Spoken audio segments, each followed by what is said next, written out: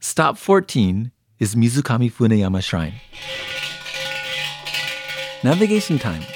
Proceed across the Taisho Bridge, crossing the Levee Road, and continue down past the city office Togura branch signal for a total of about 300 meters.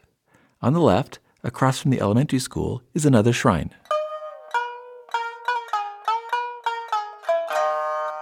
Founded in 1608 in what was then Togura-juku, a post town along the Hokoku Trail to Old Edo, this shrine is famous for its wood carvings that have been designated as an important national cultural artifact. Pass through the large red wooden torii gate at the entrance and duck underneath the second gate to enter the courtyard.